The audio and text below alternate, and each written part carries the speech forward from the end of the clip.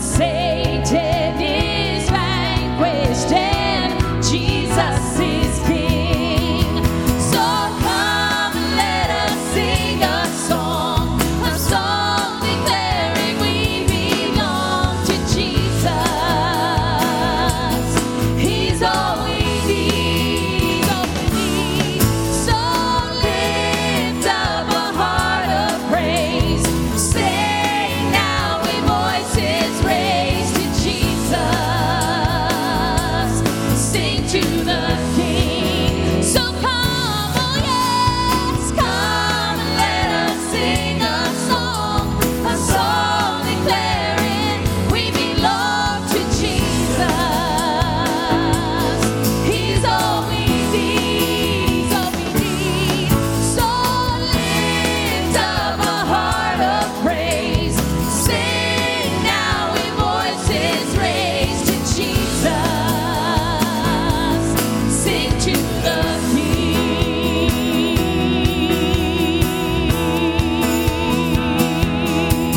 Oh, we sing to you, Lord. Hallelujah, Jesus. Amen. We sing to you today, Father. Every praise belongs to him today. Amen. Put your hands together and sing to him today.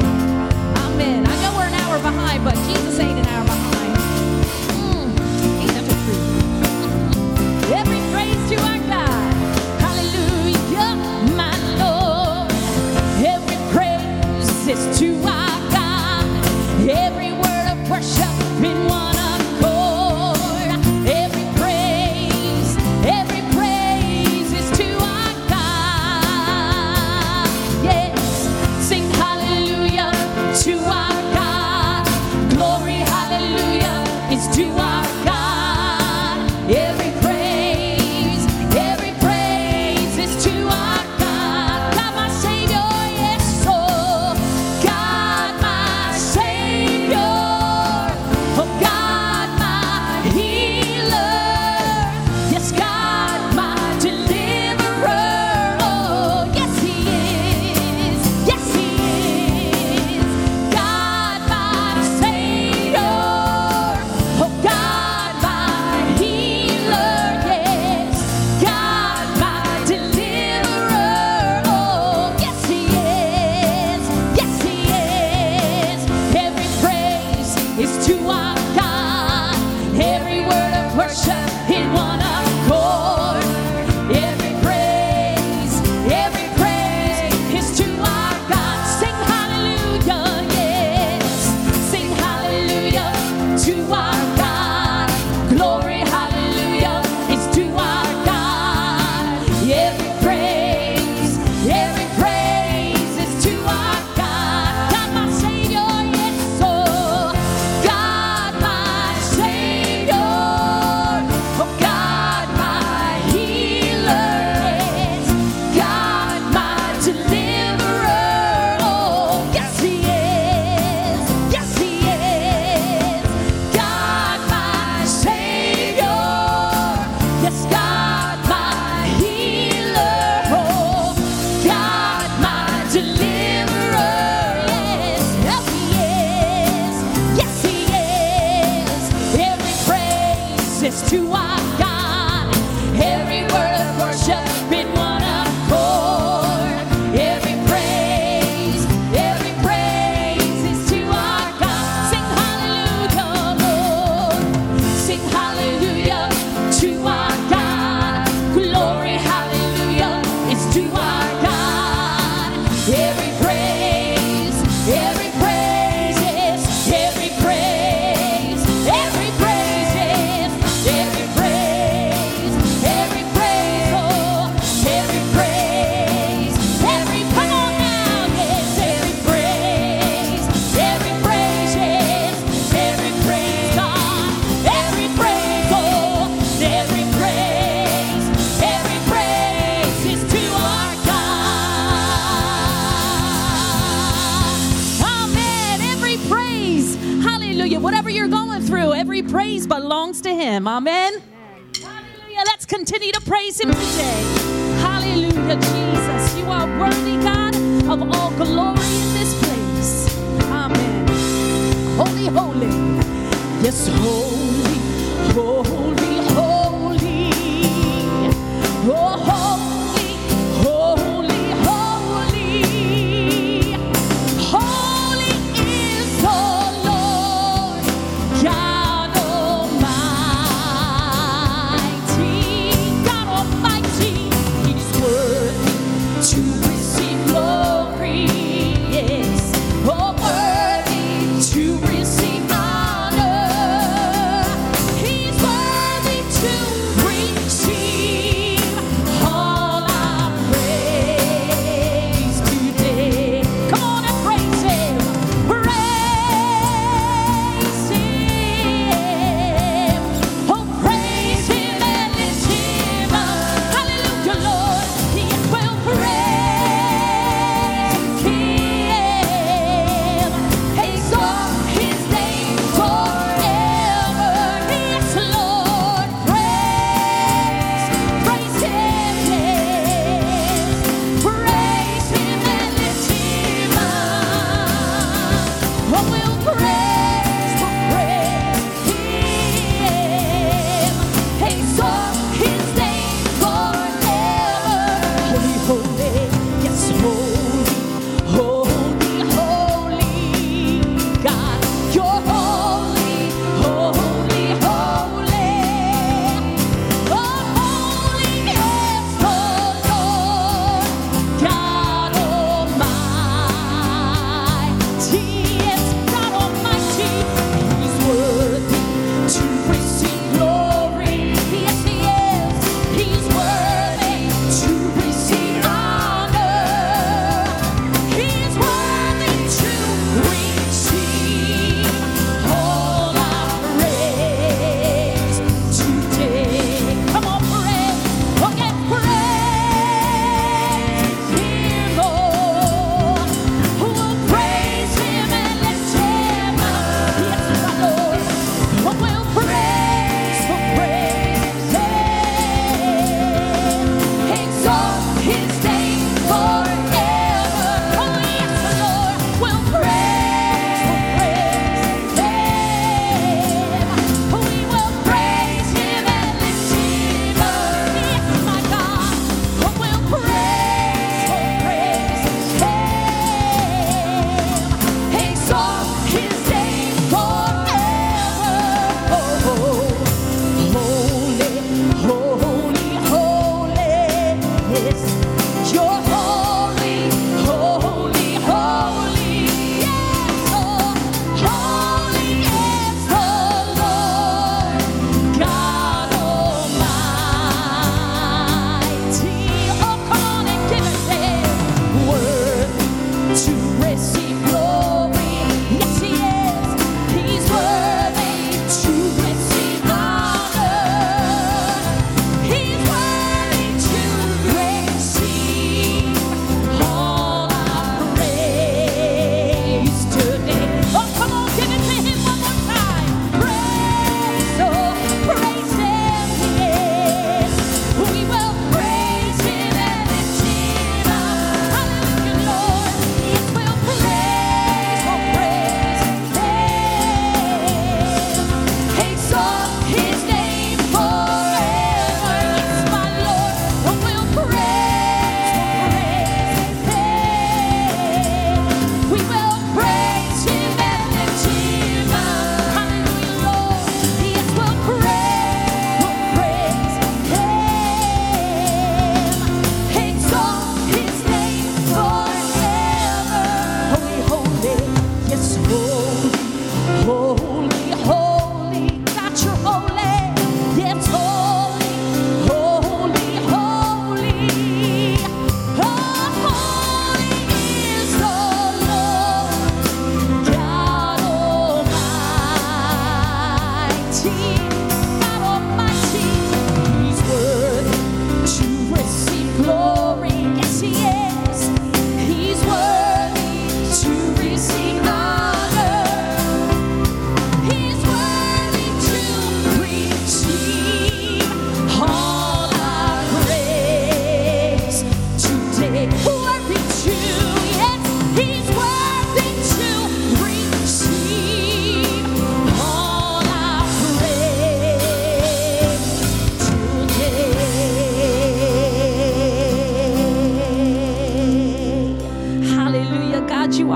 of all praise in this place. Hallelujah, God. We give you glory, Lord, for all you've done for us. Amen. Thank you, God. Hallelujah. Amen. If you're going through this morning, just remember the words of this song. Amen. You unravel me, yes, Lord, with a melody. You surround me with a song of deliverance from my enemies. Yes, Lord, till all my fears are gone. 'Cause I'm no longer a slave to fear. Hallelujah, Jesus.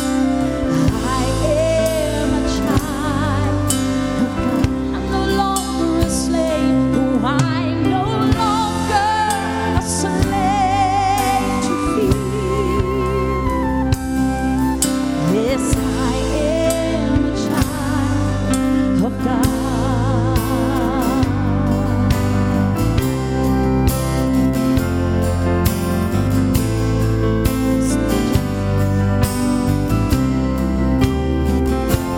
From my mother's womb, you have chosen me.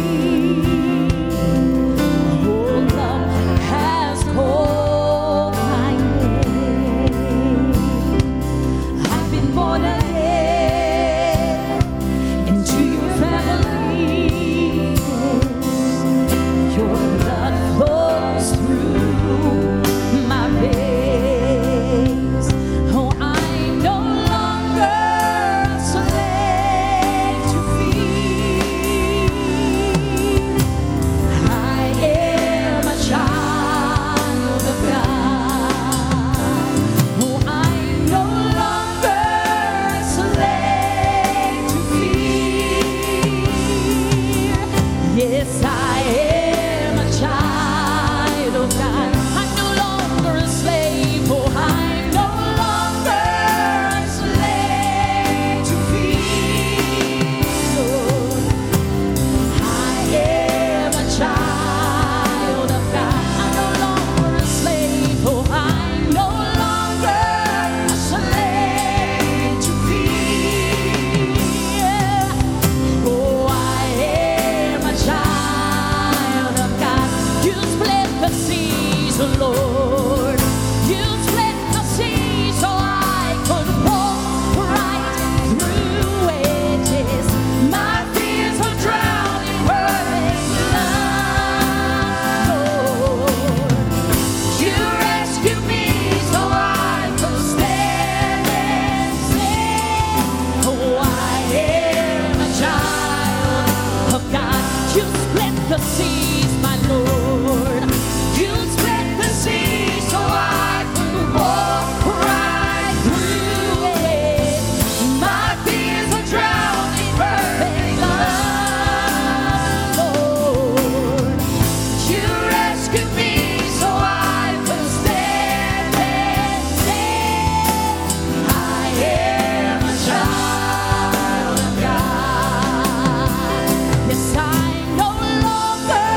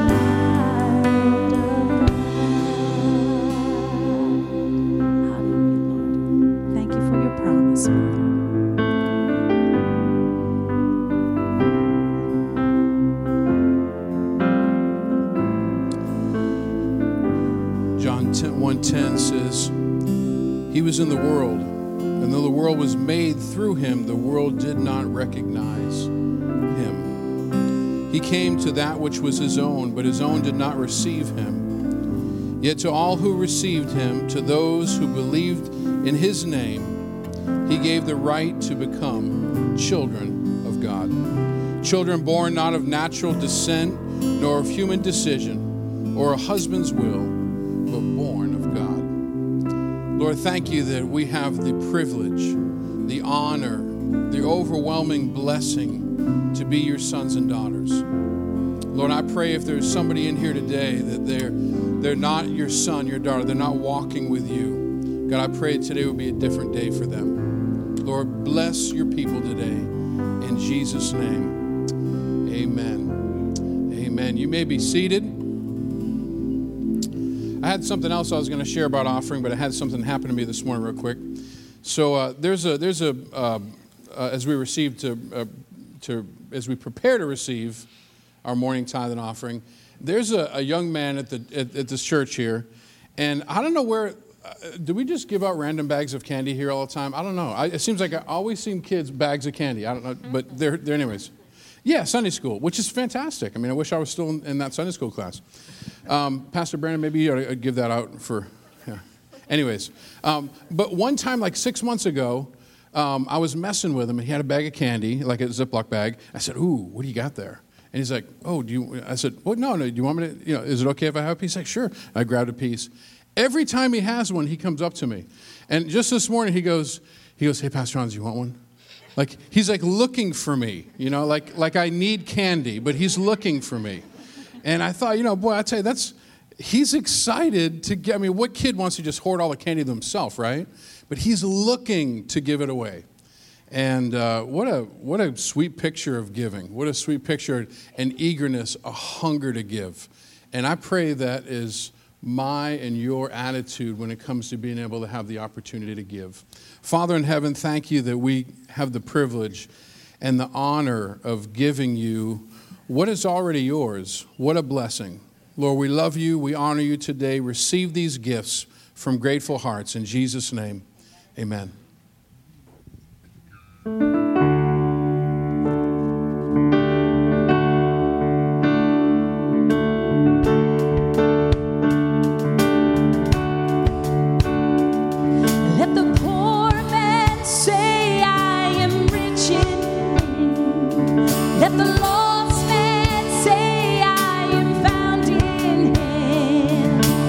Oh, let the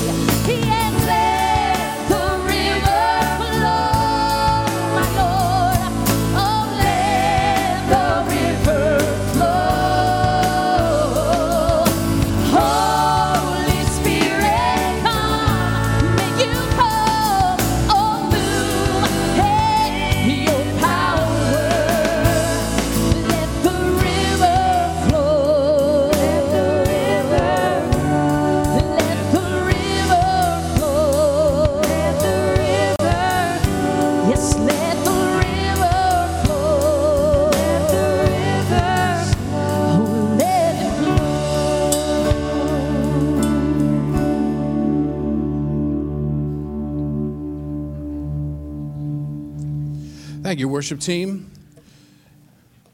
We have, if you have your, whoa. Okay.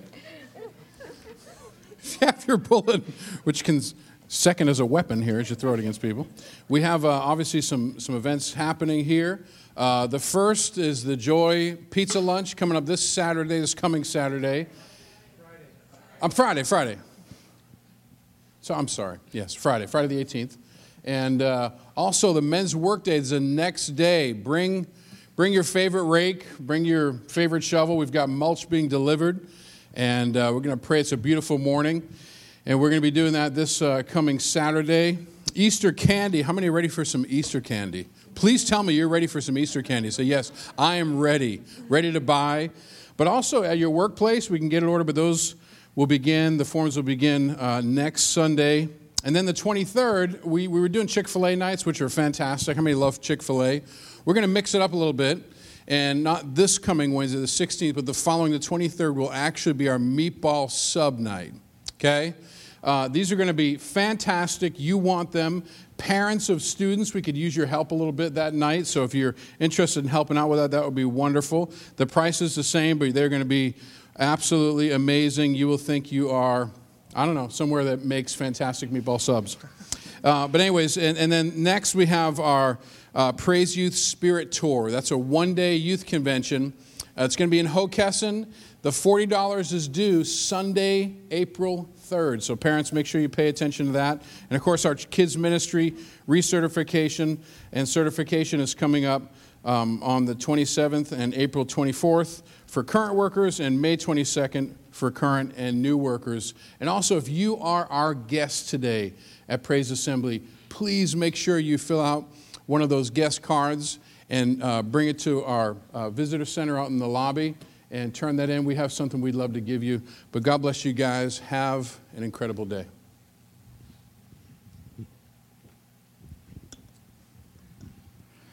Oh, yeah.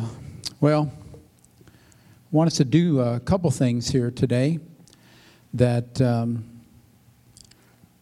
was going to say it one way. I'm not going to. Just let me read you a scripture. That'll help. Colossians chapter 2, verse 8 says, "See to it that no one takes you captive through hollow and deceptive philosophy, which depends on human tradition and the elemental spiritual forces of this world, rather than on Christ." You know, again, we know about the conflict in the Ukraine. It's based on a deceptive philosophy called communism. Russia invading a free country, a free and sovereign country, filled with many, many believers. In fact, I was just reminded this week that a missions group that I'm part of not long ago completed a brand new Bible college building in Kyiv. And we're praying that get preserved. The Ukraine has been a missionary sending agency for Eastern Europe. Powerful. And I can see where these deceptive philosophies, supported by the powers and principalities of this dark world, would want to crush it. And that now and then that happens. You know, the enemy comes against the church. Comes in like a flood, but God will raise up a standard against it. And so we're going to pray for the Ukraine in a moment. Father, we thank you, Lord, for your great grace, for your mercy. And Lord, we don't know which reports to believe as we watch news, as we look at social media. But Lord, I thank you for the reports that I'm receiving from Convoy of Hope. I thank you for the reports that I'm receiving from Assemblies of God missionaries who are actually in Ukraine, have not left the country yet. Lord, I thank you even for what I see on a webcam in the city of Kyiv. And Lord, I pray, God, that you would show yourself strong. As we have prayed for the past few weeks, I pray that you would show yourself to be a great God who will defend our brothers and sisters. Lord, I pray that you protect the Bible college building and the students and the professors. Lord, I pray, God, that we would see your miraculous hand. Lord, that you would bring down this vain philosophy, this destructive philosophy of communism and even socialism around the world, not just in Russia, but around the world. Lord, that there be a new day of freedom for our missionaries in places like China. And even in other places where despots are overreaching, Lord, I pray, God, that you would pour out your power, that you would do the miraculous. And we ask for you to move, Lord. I pray that you would receive all the glory in Jesus' name. Amen.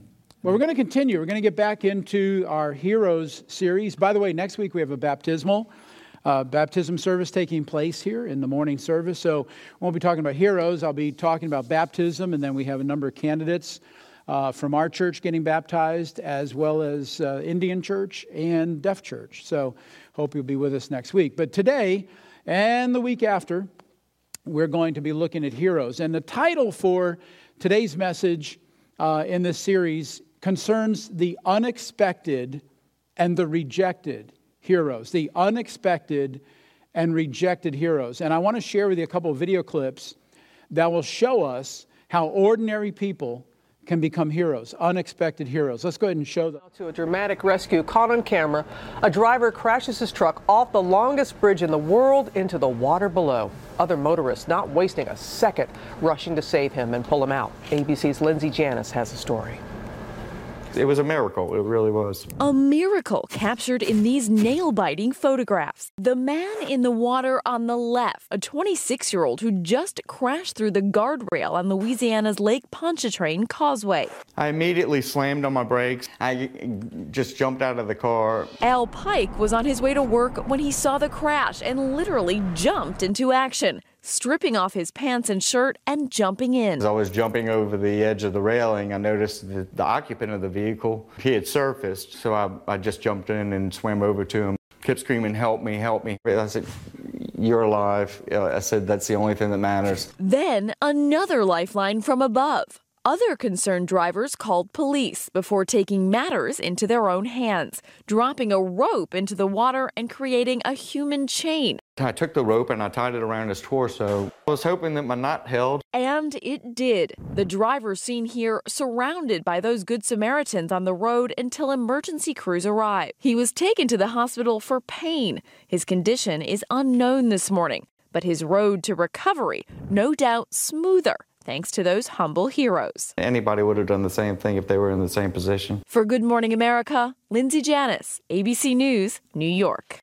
A lot of good souls there in Louisiana, and I went to college not far from there, traveled across that causeway many a time, and boy, at one point you cannot see the other side. That's how it was nice to see how many people jumped in to help. How quickly they did that. You're right about that. Nope, not for a second. As we've seen, Mosul is one of the most dangerous places in the world. While hundreds of thousands fled, an American and his family moved in, risking their lives to save others. Jamie Yukas has their story. This sniper right up here shooting at us as we're trying to move people. As an aid worker in Mosul, this is what David Eubanks sees every single day. We see families killed. One woman, probably 19-year-old new mother, little newborn, died in my arms. But one recent rescue was different. I see what turns out to be about 70 dead bodies. Women, children, guys in wheelchairs, and then a little girl sitting next to her dead mother, hiding under the black hijab. ISIS snipers filled the air with gunfire, but Eubank had to get to the little girl. Iraqi and U.S. forces helped on the ground and in the air, putting up a blanket of protective smoke so he could run. 12 seconds in and out, she was safe. When you look at the picture now, what goes through your mind? It makes me want to cry every time I see the picture, because I think she made it. Eubank says her family is missing and presumed dead. The Iraqi general he was with says he plans to adopt her. ISIS just ran an IED into civilians. Eubank started the humanitarian group Free Burma Rangers after a decade with the U.S. Special Forces. His wife and 3 children have joined him on all his missions to war-torn areas. There are a lot of people who are going to be watching this story that can't believe that you 3 are with your parents there. There's kids on the front line with their parents who are getting shot at, so why shouldn't we be out there helping them as well? The family of 5 is taking a break this week in Washington State, but all plan to go back to Iraq. If your kid was out there, wouldn't you want someone else to help them, someone to rescue them, to give them the opportunity to live? Why'd you do it? Love. And I remembered this scripture, greater love As no man, he laid down his life for his friends. Jamie Yukas, CBS News, Oroville, Washington. Remarkable family. Wow. A missionary of a different sort. Bringing his family with him. I don't know if you saw this well, you probably didn't see it in the news, but I got wind that concerning the conflict in Ukraine, there are about 16,000 former U.S. military personnel who have volunteered and are heading to Ukraine to help the cause on their own. That's incredible. Those are heroes. Those are heroes. And I suppose that the reason that I'm interested in these two classifications this morning, the unexpected hero, the rejected hero. We saw the unexpected, the fellow going over the bridge and the other guy not hesitating, just hitting his brakes, stopping on that causeway. But I did pick up something there. How many of you carry rope in your car? I saw that. It's like, oh my gosh, well, I hope I'm driving with you sometime. I'm going to start loading up my trunk with all this emergency stuff now. It's one thing to jump over a causeway into the water and help somebody, but also to have other people help get you out with him. And then again, the fellow who founded the Free Burma Rangers, again, to take your whole family. And I love the commitment of the kids. Other people are here. We're going to be here. And those are unexpected heroes. And it can happen to any one of us. We could be put in that situation where we do what we know we need to do. That's all. You simply go into action. You don't have a choice. You're not trying to be a hero. You just became one because you spared someone's life. And again, at the end of today's message, we'll talk about rejected heroes. But I think I like this topic because inside, I love to root for the underdog.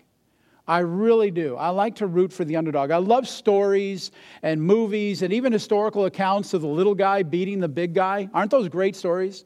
The guy who overcomes incredible odds, the little guy coming out of nowhere like a dark horse and rising to the challenge, even when they themselves weren't sure of themselves. Isn't that great? They had no confidence in themselves. And of course, it always makes for a great story. But in the spiritual realm, it reinforces something. It reinforces something that every one of us has been taught, we've been encouraged to believe, and in fact, we must believe. Basic, scriptural principles, truths from places like Proverbs chapter 3, verse 34, James chapter 4, verse 6, which, by the way, both say the same thing. They tell us that God opposes the proud, but gives grace to the humble.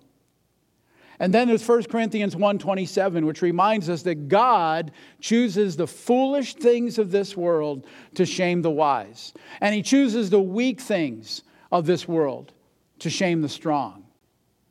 And I want us to look together at a complete passage from the Psalms. This is Psalm chapter 37. Sums it up beautifully. Psalm 37, verse 1, do not fret because of those who are evil, or be envious of those who do wrong. For like the grass, they will soon wither. Like green plants, they will soon die away. Trust in the Lord and do good. Dwell in the land and enjoy safe pasture. Take delight in the Lord, and He'll give you the desires of your heart. Commit your way to the Lord. Trust in Him, and He will do this. He will make your righteous reward shine like the dawn, your vindication like the noonday sun. Be still before the Lord and wait patiently for Him. Do not fret when people succeed in their ways, when they carry out their wicked schemes. Refrain from anger and turn from wrath. Do not fret. It leads only to evil. For those who are evil will be destroyed, but those who hope in the Lord shall inherit the land. A little while and the wicked will be no more. Though you look for them, they will not be found. But the meek will inherit the land and enjoy peace and prosperity. The wicked plot against the righteous and gnash their teeth at them. But the Lord laughs at the wicked, for He knows their day is coming. The wicked draw the sword and bend the bow to bring down the poor and needy, to slay those whose ways are upright. But their swords will pierce their own hearts, and their bows will be broken. Better the little that the righteous have than the wealth of many wicked. For the power of the wicked will be broken, but the Lord upholds the righteous. The blameless spend their days under the Lord's care, and their inheritance will endure forever. In times of disaster, they will not wither. In days of famine, they will enjoy plenty. To read all that, God's Word is full of this kind of admonition. It's full of this kind of encouragement. And here's another one I really like, and it's one that you and I can apply to our lives daily. It's 2 Corinthians 12, 9 and 10. Paul is writing, and he says, but he said to me, my grace is sufficient for you, for my power is made perfect in weakness. Therefore, I will boast all the more gladly about my weaknesses, so that Christ's power may rest on me. Hallelujah. And that is why, for Christ's sake, I delight in weaknesses, in insults, in hardships, in persecutions, in difficulties. For when I am weak, then I am strong. Amen. And so you see, many times in life, there's an old earthly proverb, if you will. It's not from the Bible, okay? But it tells us it's not the size of the dog in the fight as much as it is the size of the fight in the dog. That's what brings the victory. And we've got the Lord on our side. And besides that, victory in our life is contingent not upon our own qualities, our own abilities, as it is hinged upon our obedience. Victory, I believe, is directly connected to obedience. You've heard the phrase, God is not looking for ability as much as He is availability. Will we be there for Him? He'll be there for us. Will we be there for Him? Are we willing to serve Him? Are we willing to obey what He tells us to do?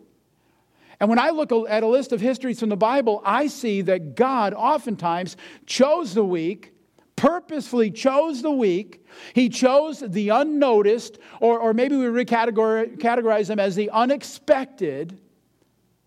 And the first thing that had to be dealt with was the issue of reluctance upon that future hero.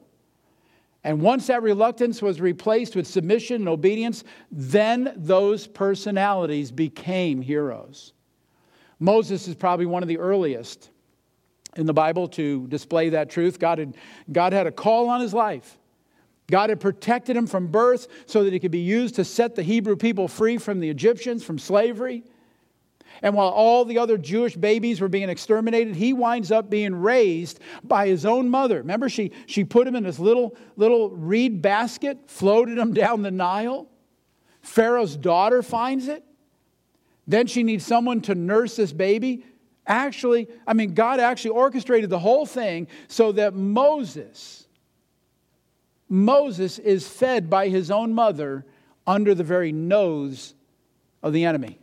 That's incredible. There was something special about him. But when God finally speaks to him and calls him as a young man, Moses is reluctant. Let's look at Exodus chapter 3, verse 1 through 15. Again, he has to know there's a call on his life. God preserved his life. And it says in Exodus 3, verse 1, now Moses was tending the flock of Jethro, his father-in-law, the priest of Midian. And he led the flock to the far side of the wilderness, and he came to Horeb, the mountain of God. And there the angel of the Lord appeared to him in flames of fire from within a bush. Moses saw that though the bush was on fire, it did not burn up. So Moses thought, I'll go over and see this strange sight, why the bush does not burn up. And when the Lord saw that he'd gone over to look, God called to him from within the bush. He hears this coming out of this bush that's not being consumed. Moses, Moses. And Moses said, here I am. Do not come any closer, God said. Take off your sandals, for the place where you're standing is holy ground. Then he said, I am the God of your father, the God of Abraham, the God of Isaac, the God of Jacob. And at this Moses hid his face because he was afraid to look at God. And the Lord said, I have indeed seen the misery of my people in Egypt. I've heard them crying out because of their slave drivers. And I'm concerned about their suffering. So I've come down to rescue them from the hand of the Egyptians and to bring them up out of that land into a good and spacious land, a land flowing with milk and honey, the home of the Canaanites, Hittites, Amorites, Perizzites, Hivites, and Jebusites. And now the cry of the Israelites has reached me, and I've seen the way the Egyptians are oppressing them. So now go, you go. I'm sending you to Pharaoh to bring my people, the Israelites, out of Egypt. But Moses said to God, who am I that I should go to Pharaoh and bring the Israelites out of Egypt? And God said, I will be with you. And this will be the sign to you that it is I who have sent you. When you have brought the people out of Egypt, you will worship God on this mountain. Moses said to God, suppose I go to the Israelites, and I say to them, the God of your fathers has sent me to you. And they ask me, what is his name? Then what shall I tell them? And God said to Moses, I am who I am. This is what you're to say to the Israelites. I am has sent me to you. And God also said to Moses, say to the Israelites, the Lord God of your fathers, the God of Abraham, the God of Isaac, and the God of Jacob has sent me to you. So he actually had two objections. First, who am I to go to Pharaoh? I'm nobody. You go to Pharaoh and you tell him that I want my people free. Okay, so he gets over that hurdle, and then he says, well, what do I tell my own people? You tell them that I am has sent you. Can you see the reluctance?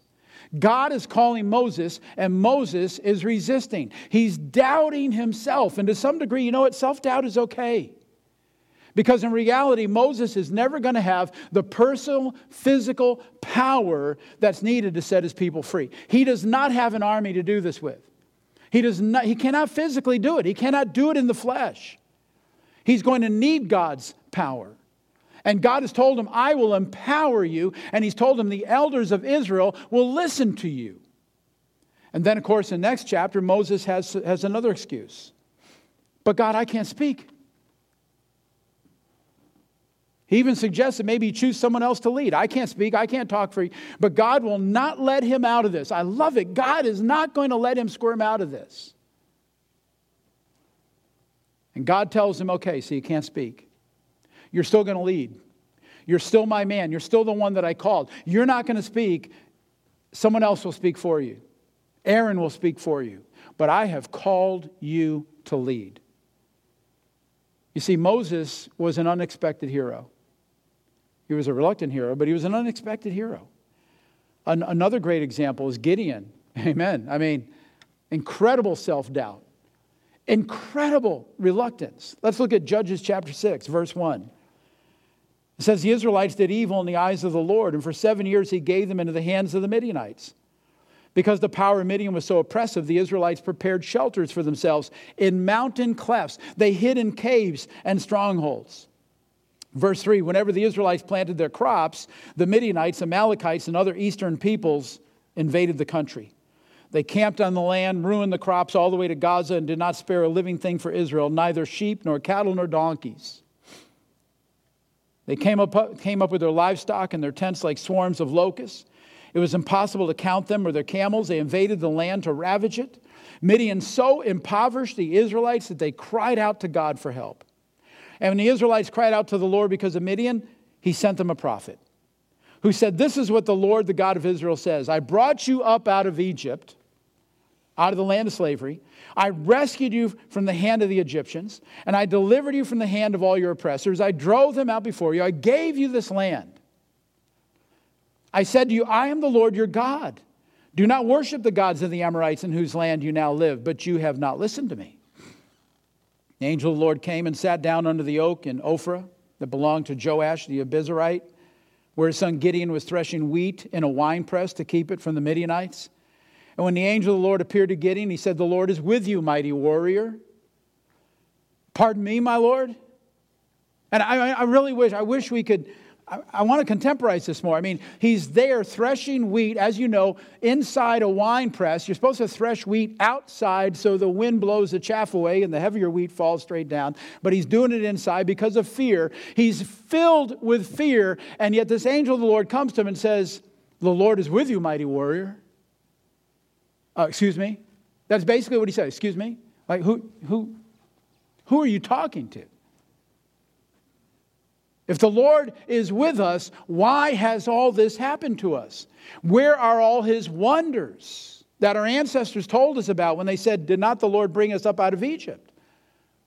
But now the Lord has abandoned us and given us into the hand of Midian.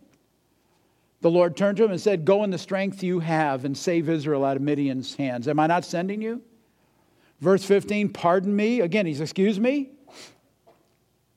But how can I save Israel? My clan is the weakest in Manasseh, and I am the least in my family. Basically, we're nobodies. And the Lord answered, I will be with you, and I will strike down all the Midianites, leaving none alive. Look at the reluctance. Again, it's verse 15. Excuse me, God? Pardon me, Lord? How can I save Israel? My clan is the weakest, and I'm the weakest in my family.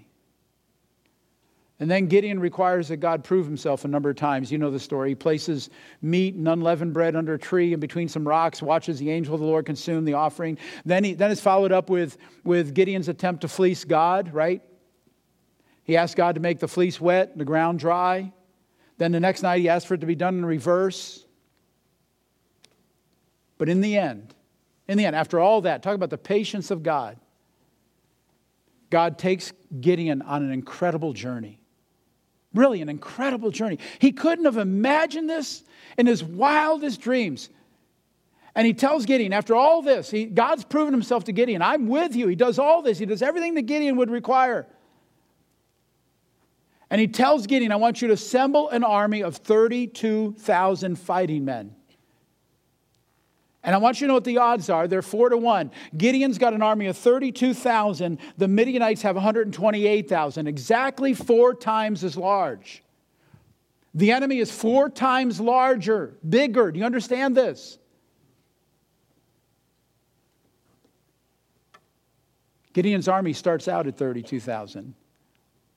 Honestly, I'd be a little concerned. If I had 32,000 and they've got 128, I'd be a little concerned. But then God says, you know what? You got too many men. And God reduces the number of fighting men down to 10,000. Now, this is where I would say to God, excuse me? And then God says, you know what? 10,000 is too many. And the numbers come all the way down to 300. 300 men against 128,000 men.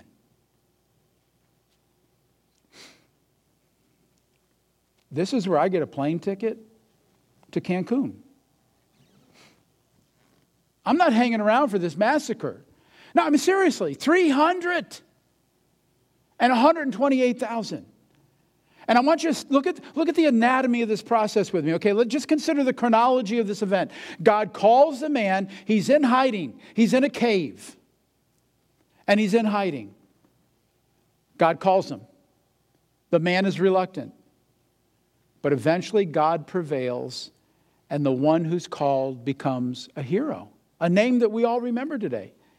Gideon, who was timid and self-doubting, Gideon becomes a hero to the Hebrews. And so the point I'm trying to make here is that every one of us have to overcome our reluctance.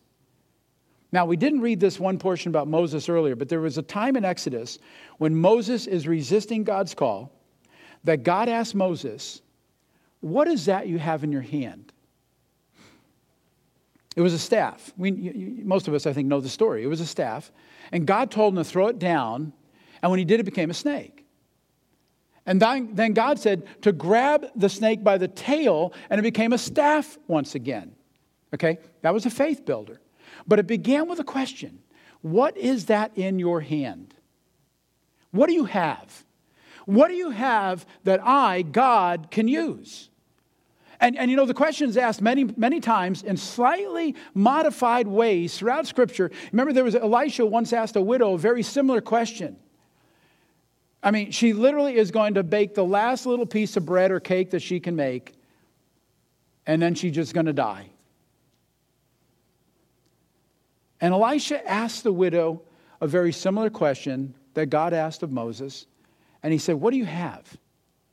And again, she had so little. The debt collectors are threatening to come to take her child. But Elisha says, what do you have? What do you have? He wants her to focus. What do you have? Don't look at what you don't have. Look at what you do have.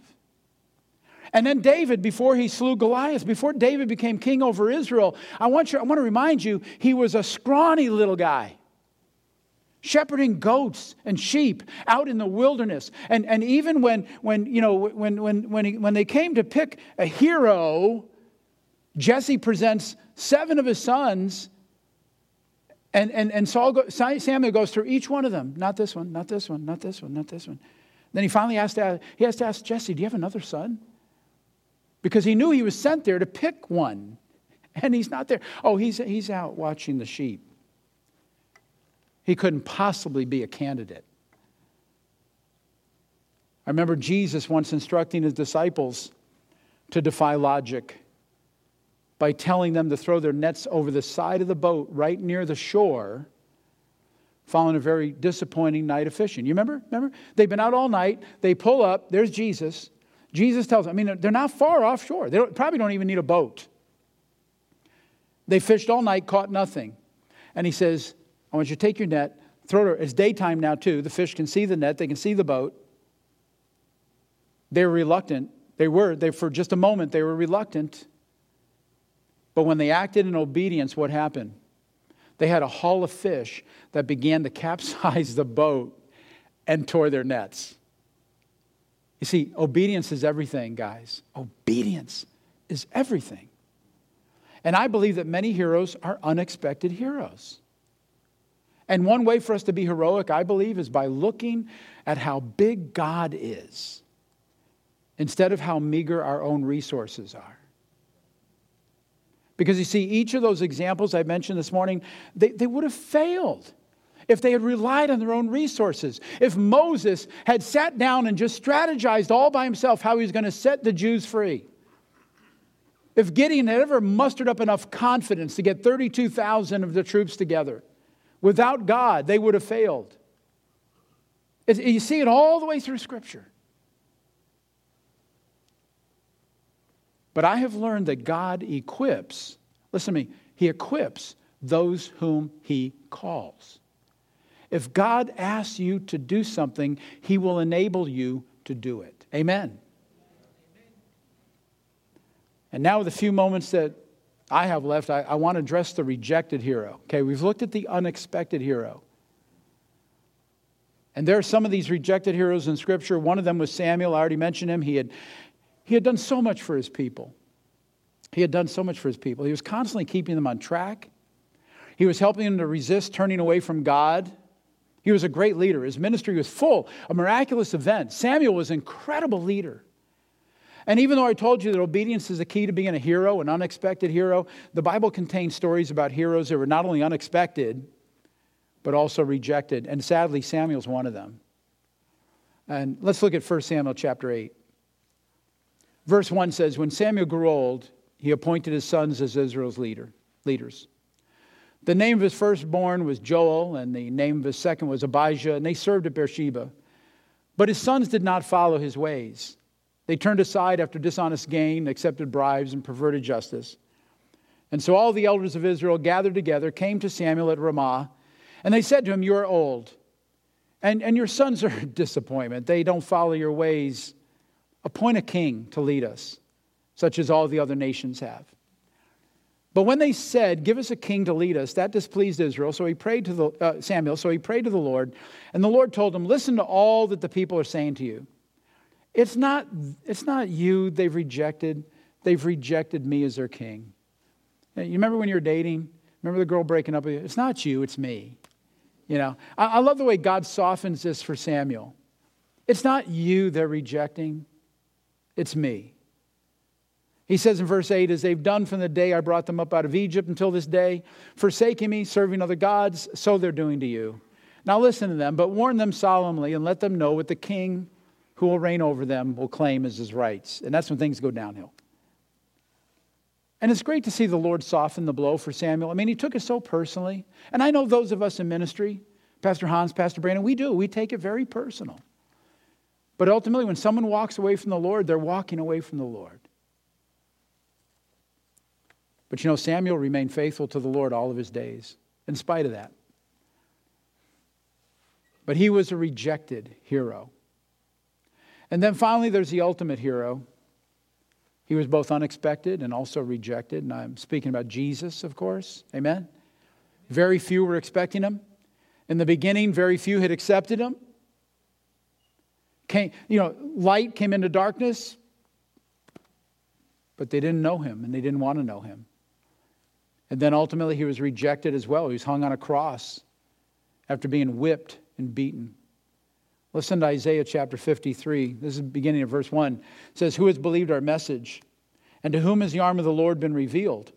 He grew up before him like a tender shoot, like a root out of dry ground.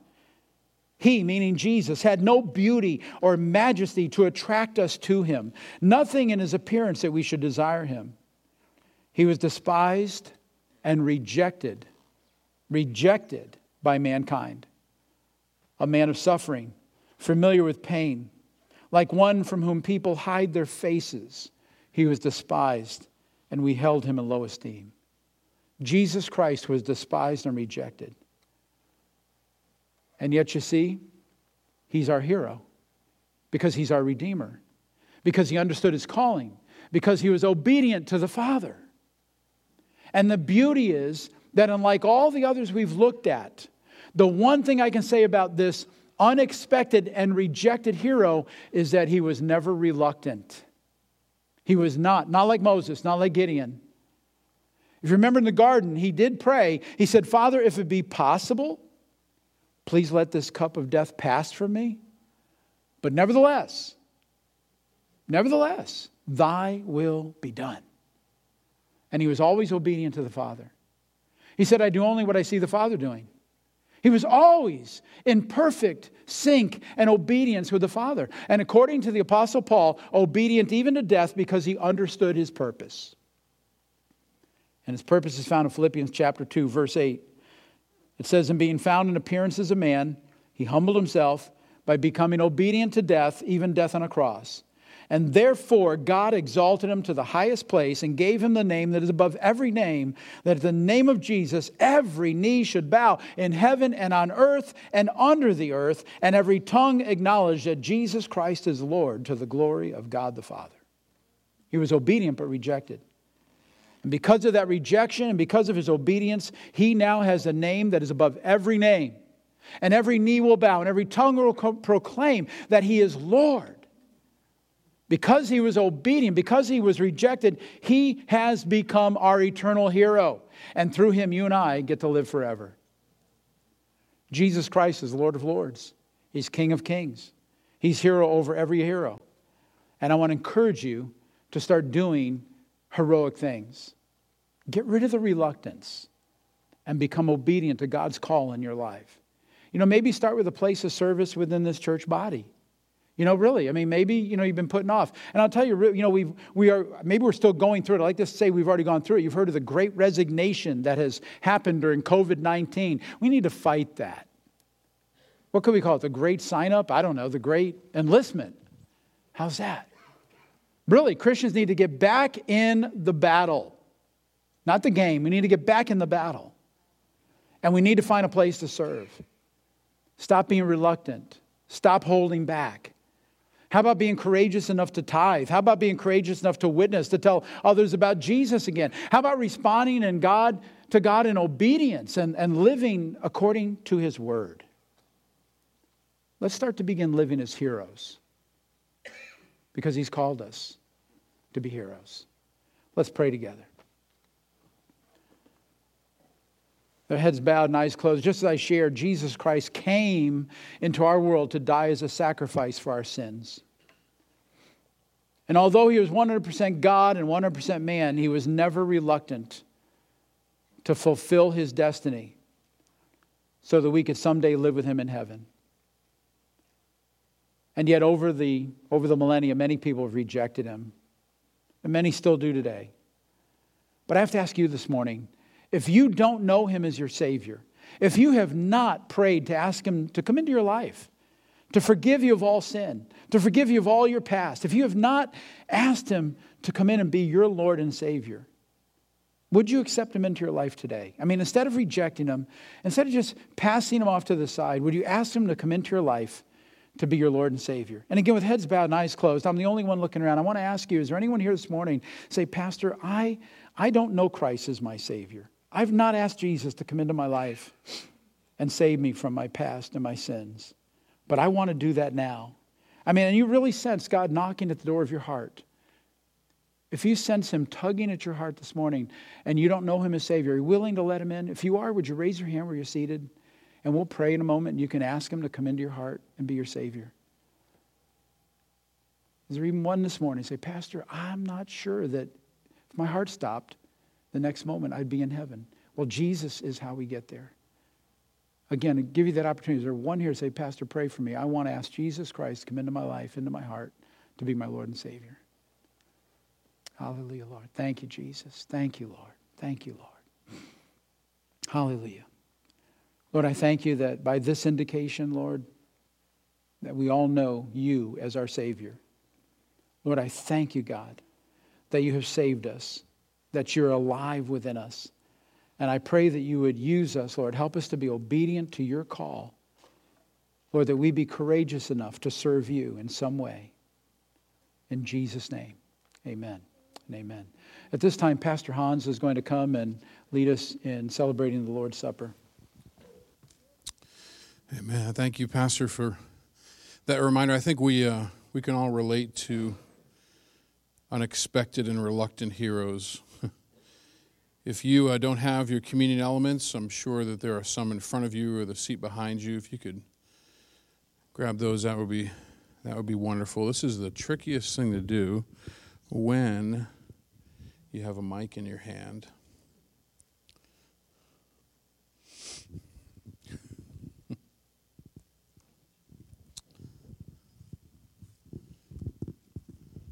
But thanks for the reminder that that Jesus really is the hero of all heroes. And 1 Corinthians, Paul says this in chapter 11, verse 23, "For I have received from the Lord what I also passed on to you. The Lord Jesus, on the night he was betrayed, he took bread. When he had given thanks, he broke it, and he said, 'This is my body, which is for you. Do this in remembrance of me.'" Let's hold the bread in our hand together. Jesus, as we've been reminded by your word today that, Lord, you and you alone are the greatest of all heroes, the hero that has ransomed our life, rescued us from the destruction of sin, and we recognize you today and say thank you for all that you are.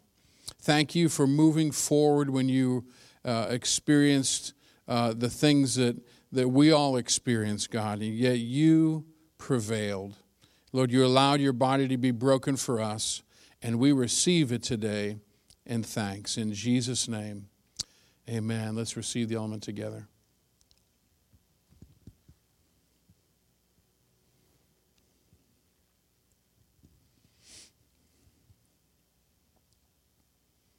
Continuing in verse 25, it says, "In the same way, after supper, he took the cup, saying, 'This is the cup of the new covenant in my blood. Do this whenever you drink it in remembrance of me. For whenever you eat this bread and drink this cup, you proclaim the Lord's death until he comes.'" Let's hold the cup together, Lord Jesus. Again, thank you for your shed blood. Thank you for your shed blood that has literally washed and gotten rid of every stain of sin in our lives. Lord, I thank you that your blood is not only effective the day we got saved, but it continues to be effective in our lives, in the lives of those that would believe. God, let this reality motivate us to share who you are with this world who desperately needs you. And Lord, we receive together with grateful hearts in remembrance of you in Jesus' name. Amen. Let's receive together.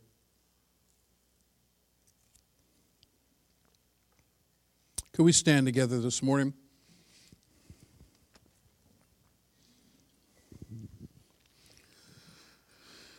We've been talking about heroes. And Father, there are maybe reluctant heroes in this room that think things to themselves like, I'm not smart enough, I'm not old enough, not young enough, not whatever enough. And they're reluctant to step up and do anything for you, and maybe something you've been calling them to do, Lord, putting on their heart again and again to do. Pray that they would not continue in that, but they would not be reluctant, but they would be willing. And God, prepare us for this week. Maybe there's a moment when you're going to open up a door for us to be an unexpected hero in someone's life, in someone's story. Help us in that moment to be in tune with your Spirit and to be prepared to step up and rise up to any occasion you have for us. because we have the same Spirit that raised Christ from the dead living inside of us. And Lord, we go in confidence this week in that. In the mighty name of Jesus, amen. Amen. God bless you.